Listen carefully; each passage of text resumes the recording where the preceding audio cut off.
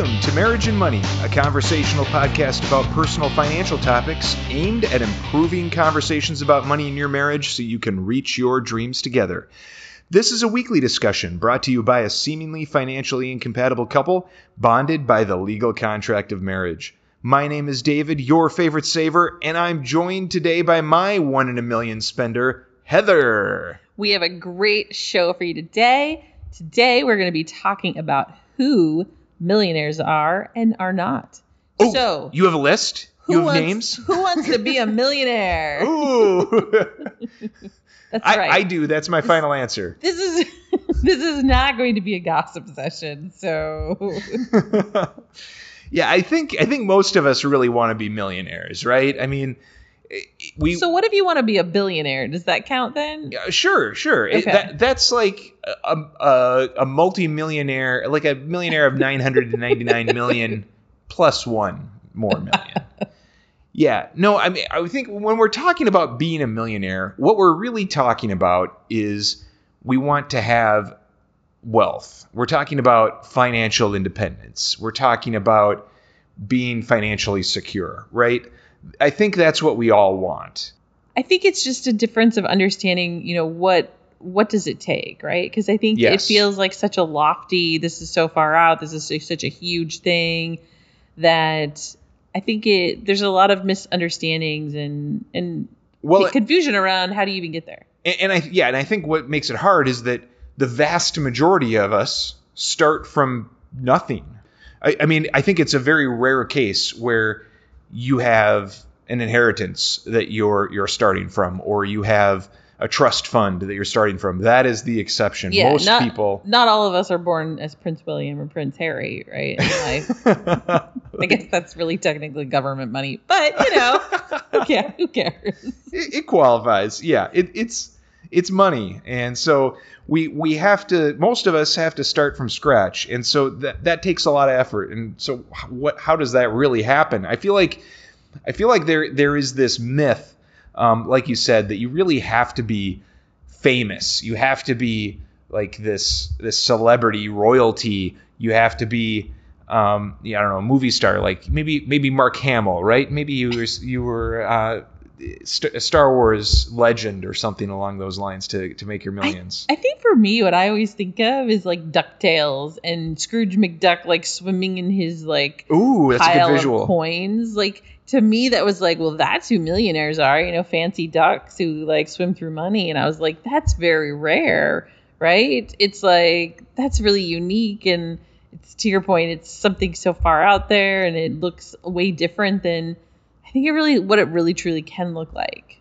Exactly. It is interesting because you have this impression, this cartoony impression of what a millionaire is, and the reality is so far removed from that cartoony, and Scrooge is very greedy, right? Like there's this perception that you can't be a millionaire unless you're incredibly greedy, unless you hold on with a tight fist to every penny you make like Scrooge McDuck. And that's not true at all either. And I also think that a lot of people think that that millionaires just maybe they're lucky. Maybe they put their money, they just happen to have their money in the right investment at the right time, or they had a rich Uncle Scrooge who died. Yeah, I mean, so you're saying that not everyone who's millionaires were winners of the publishing clearinghouse?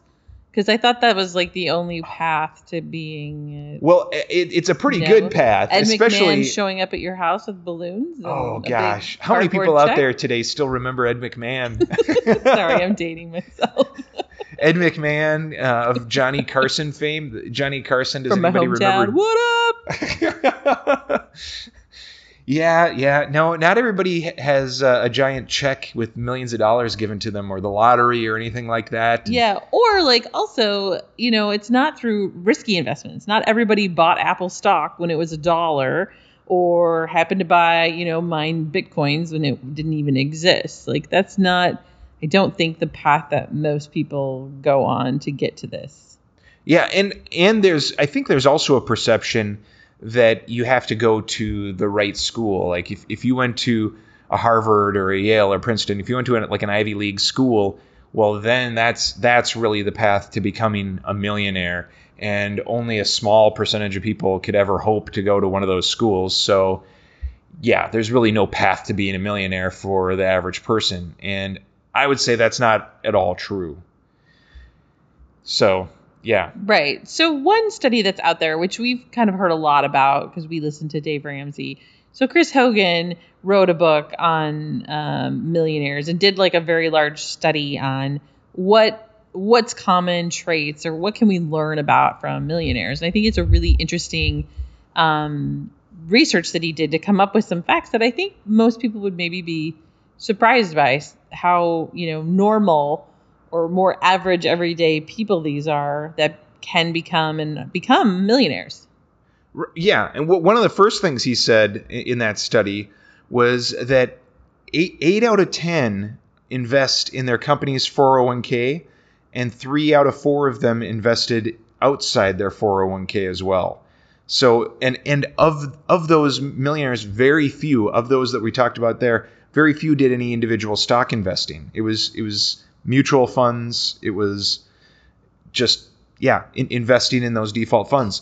And that's, I don't know, I guess it's kind of surprising because these are like regular people throwing money into their 401ks. Right. I mean, it's so simple. It's like automatic. It's like, wait. Where's the secret code with the complex 500-page book that I need to read to do it? It's like, no. This is like really easy. Most companies, for those of you that work at a company, most companies have some sort of savings, retirement savings, even if you work for a public service or the government, that you can invest in. All you have to do is literally sign up and start putting money away. And if you do it from the beginning, you don't even miss that money because you never had it. Or You're you never just saw used it to coming living in. off of what you do receive. And right. Yeah, and throwing that money into that savings, into that retirement account, it's shocking just how much over the course of a few decades that adds up to. Yeah, and again, it's just the simplicity of it, right? It's just like, it's not, to your point, it's not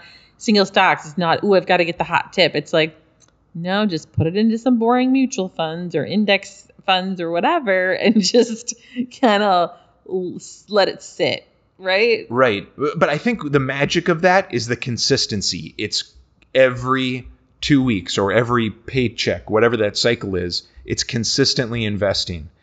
That's really important.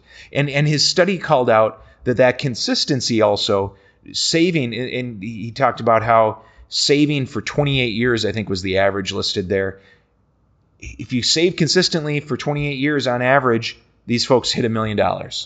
Yeah, and I think, consistency is key in a lot of things in life, right? Like, that's not unique to just becoming a millionaire or growing your money, right?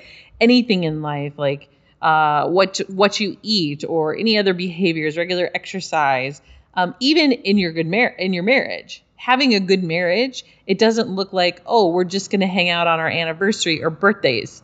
You have to be consistently investing in your spouse and in your marriage. It isn't something that you can just do one time and boom, we have it. So I think that consistency is really huge. Yeah, I can't imagine our marriage would do too well if we didn't see each other every day. If we just said, oh yeah, we'll get together. How about we get together once a month and say hi and catch up and see what's going on? No, we invest consistently in spending time together and communicating, and that's really what makes marriages work. Right. Yeah. And that 28 years, that was like really hit me. I mean, that's a lot of years. It's a long time. That's a long time. And so what I think that says is like, this does not happen overnight. This is not a quick fix. This is not, there's an easy button, like you're going to buy the Apple stock at $1 or whatever. It just takes time, and it's really boring overnight. Yes, it's really boring. It's really boring. And I feel like that's so true though, that a lot of things in life, they take time and work. There's not an easy button on a lot of things that are worth it, right? And this is another example of that. And unsurprisingly, another thing in this study was that 94% said that they lived on less than they make. Now, the thing about that kind of shocked me was, wait, there's 6% that became millionaires spending more than they made.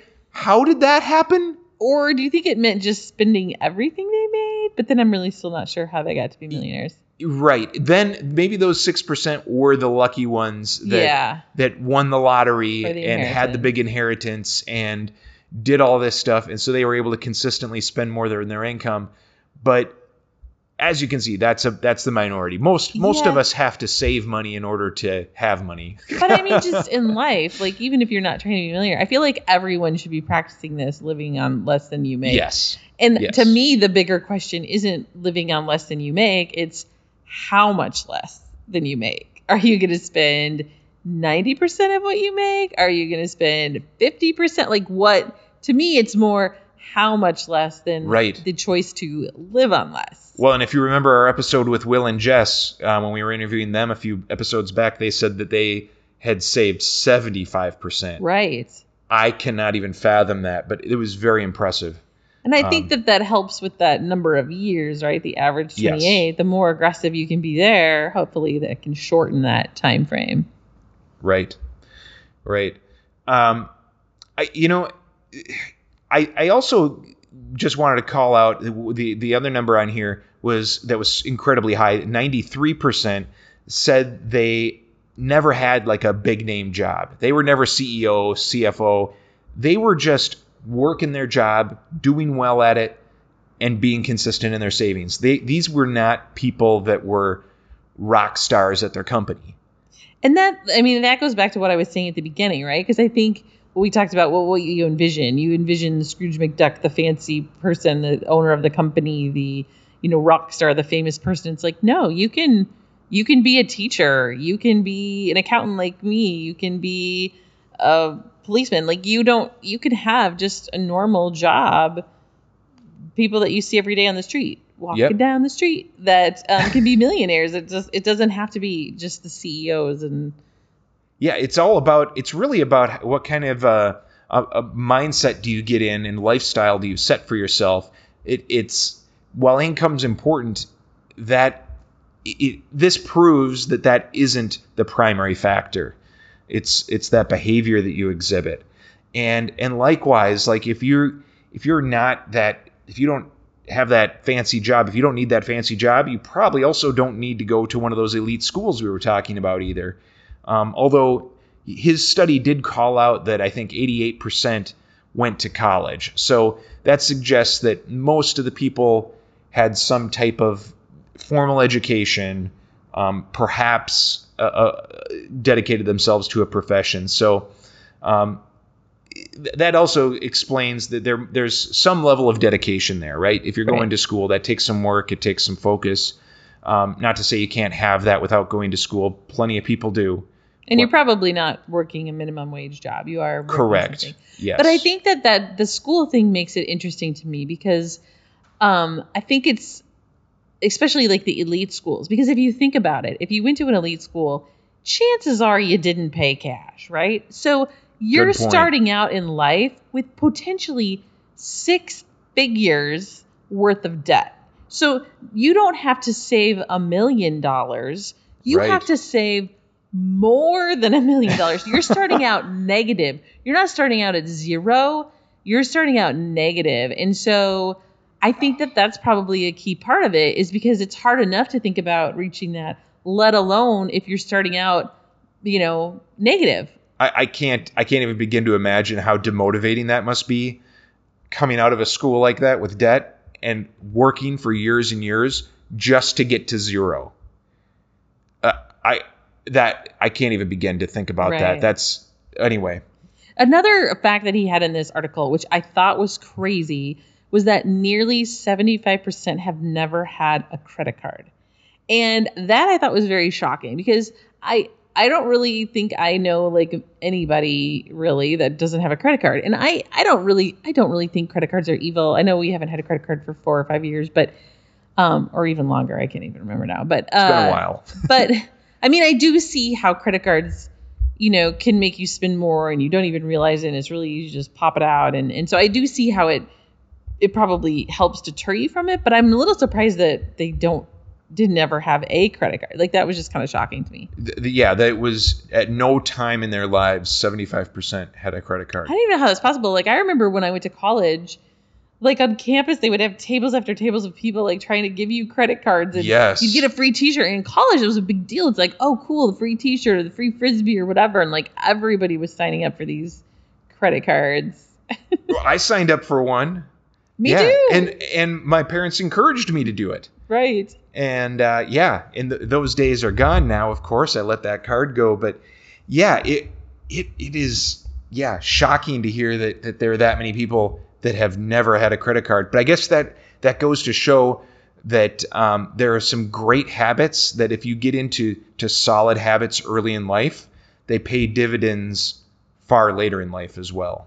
That's the lesson I take from it. I'm not sure how accurate that is, but right. And I think another fact that was interesting was that 8 out of 10 of them come from families that are at or below middle income level. So it again, it goes back to, it's not born into this or you come from a rich family. Like, people can start their new legacy for their own family.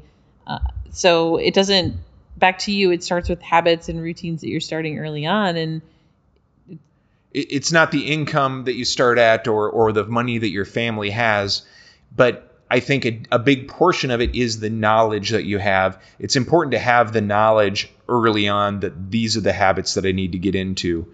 That's, I think, what's most important here. That is fascinating. Very much so. Great. So I think that those were some fascinating statistics. Right. And I hope that people are encouraged by that. And I hope that if you hadn't heard that before, that it's a revelation that, hey, anybody really could be working towards this goal and can be on this journey, whether you want to be a millionaire or you just want to be financially independent, if that's something less, or just to have that freedom that we're talking about, that you don't have to have the high paying job or have dual incomes or do these things, that you really can do this through some simple, easy investing in your 401k, like not spending more than you make. These aren't complicated steps. They're easy steps, but they're not easy. Right. Right. They're easy to understand to and harder to put into practice, which I agree. Yes. Yeah. It is hard work because there's a lot of sacrifice involved here. You're delaying gratification on a lot of things in life in order to make this happen. Yeah, it is hard work. And again, like, I feel like a lot of things in life that are worth it. Like, I remember getting my CPA license. I mean, that took me a little bit longer than most people. I know some people passed on the first time. I did not. It took me several years. It took a lot of studying, a lot of sacrificing, a lot of practice. Like, it was not fun. And it was really hard and challenging, but it was really worth it. And I just feel like there isn't an easy path, but if it's something that you really, really want, then you're going to put in the effort and the work to do it. And I think it's helpful to think about this in terms of, what is my future self going to thank me for, 5 or 10 years from now that I'm doing today? And similar to your CPA example, going through undergrad and grad school that's a lot of work. It's hard. I know college is hard for everybody. It's brutally hard. But at the same time, now looking back, I'm so glad that I did it. I'm so glad that I gave myself that experience. I learned those concepts. It set me up for the jobs that I wanted to take. And so today, I thank my younger self for making those decisions and sticking it out when it was hard. That's a good point. I mean, you mentioned earlier that it's a lot about delayed gratification, and it really is. It's like, and it's really delayed, especially if it takes 28 years on average. Yes. So whatever you can do to kind of keep the prize in mind and know, like, hey, this is going to be a long slew, but you can get there. And delayed, that is not something I am super good at. I'm really not good at all. And I know that I feel like being married to David has really helped me with it. But I just remember, I remember growing up that we would go back to school shopping and we would get some new outfits for the school year. And I would literally wear all of my new outfits the first week of school. Like every day that first week, it was like a new outfit. I was super excited. It was like, I got these clothes. I want to wear them, want to show them off. And my sister, on the other hand, would wait. She would wait months. Like it would go months before she would even bust out one of her new outfits. And I would just be like, how are you doing that? Like, how have you not worn this yet? And so she was really good at that. So it is a trait that is difficult to do, but hopefully you can think about the future. And yes, it's hard. It's hard, especially when you have something nice and shiny sitting out there, or when a friend of yours has the latest, I don't know, the latest car or the latest toy that you're also interested in, and you don't have it, and you're the one that's using the older stuff, or your stuff is worn down, and you're putting up with it another year or two. Your phone is a couple generations out of date. Yeah, I think like most people working on this journey, right? They're driving the used car. They're driving the 10-year-old car. They are living in a modest home. Those are activities, and you might look at them and be they like, don't have wow. the latest iPhone. Right. You might look at them and be like, wow, they must, and it's like, really, they're probably in a better spot than most people because they're sacrificing and making those things now. So you can't just judge someone's lifestyle. Well, you shouldn't judge anyway, but No. It is really hard. And I think keeping lifestyle in check is a huge thing. And again, this is something I think that I struggle with, but and I do think you have to be aligned on this as a couple, but that the lifestyle check is real, especially each year as you get raises or you get a promotion and you see your friends going on that trip or getting that next home or whatever. And it is really hard not to knowing, oh, well, we could do that. But is that more important, or is it getting to this goal if you want to be a millionaire or whatever that is, right? Right. Yeah, I think you made a really good point about trying to put these things in perspective for other people's lifestyles, where they might have that new stuff. You don't know what their situation is, though. They might be in a lot worse financial shape than you are because they're making those decisions. They might not be able to afford that. Or maybe they can pay for it, but they're not saving anything as a result. You don't know what their situation is, so try your best not to compare yourselves to them. The other thing I wanted to call out on this, just kind of along these same lines, reminds me a little bit of this older book, The Millionaire Next Door, that I read ages ago. Yeah, it's a good book. In that book, the author mentions these $1 million lifestyle decisions that seem very inconsequential at the time, but add up. And I know not a lot in the book. The examples he gave were like smoking or smoking a couple packs of cigarettes a day, not a lot of people smoke anymore, or drinking a couple cases of beer every week. And so he picked these vices. But even if you don't smoke or you don't drink, maybe you have something in your life that you don't need that costs a certain amount on a regular basis. But he was saying, if you were to take the money, that cigarette money or that beer money every week and invest it on average based on, at the time, how much the average smoker or average drinker was spending, they would be a millionaire a couple times over at the time of their retirement had they invested rather than smoked or drank that money in the immediate term. And then that's the power of compounding interest, and it's the power of delayed gratification. I feel like you're giving me a look like you have something in your mind. We might have to have a conversation after this in private.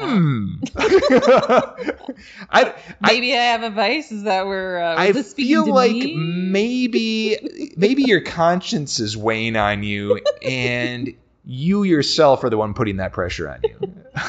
But I do think like all of these things, living below your means, delayed gratification, working hard, all of that you have to be aligned on as a couple, and maybe this isn't your goal, but I think like we started this out, I think everybody would like to be a millionaire, but you both have to be on the page together. If one of you is not following it, you're not going to be able to do it. Just like anything in your marriage, it's going to take both of you to be on the same page and to be working at it together.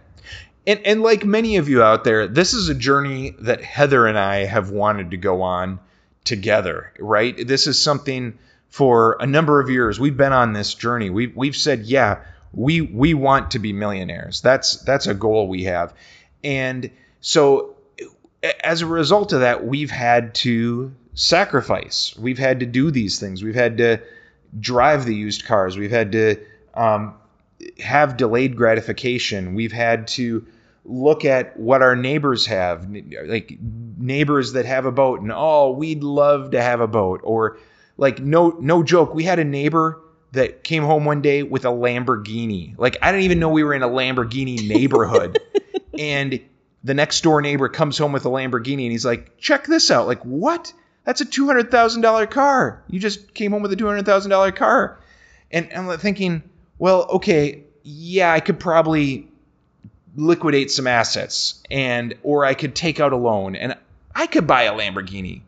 Yeah, I could.